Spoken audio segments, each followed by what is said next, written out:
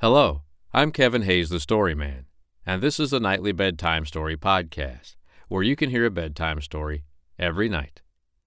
Tonight's bedtime story is The Ant and the Grasshopper, written by Aesop. Now, Aesop was an author who lived many years ago, and he wrote short stories with morals to them. In other words, a lesson that should be learned from reading the story. I hope you like this one. The Ant and the Grasshopper. In a field one summer's day, a grasshopper was hopping about, chirping and singing to its heart's content. An ant passed by, bearing along with great toil an ear of corn he was taking to the nest. "Why not come and chat with me?"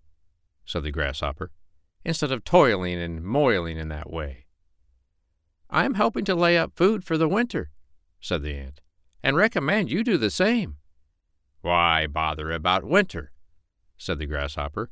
"We have got plenty of food at present." But the ant went on its way and continued its toil.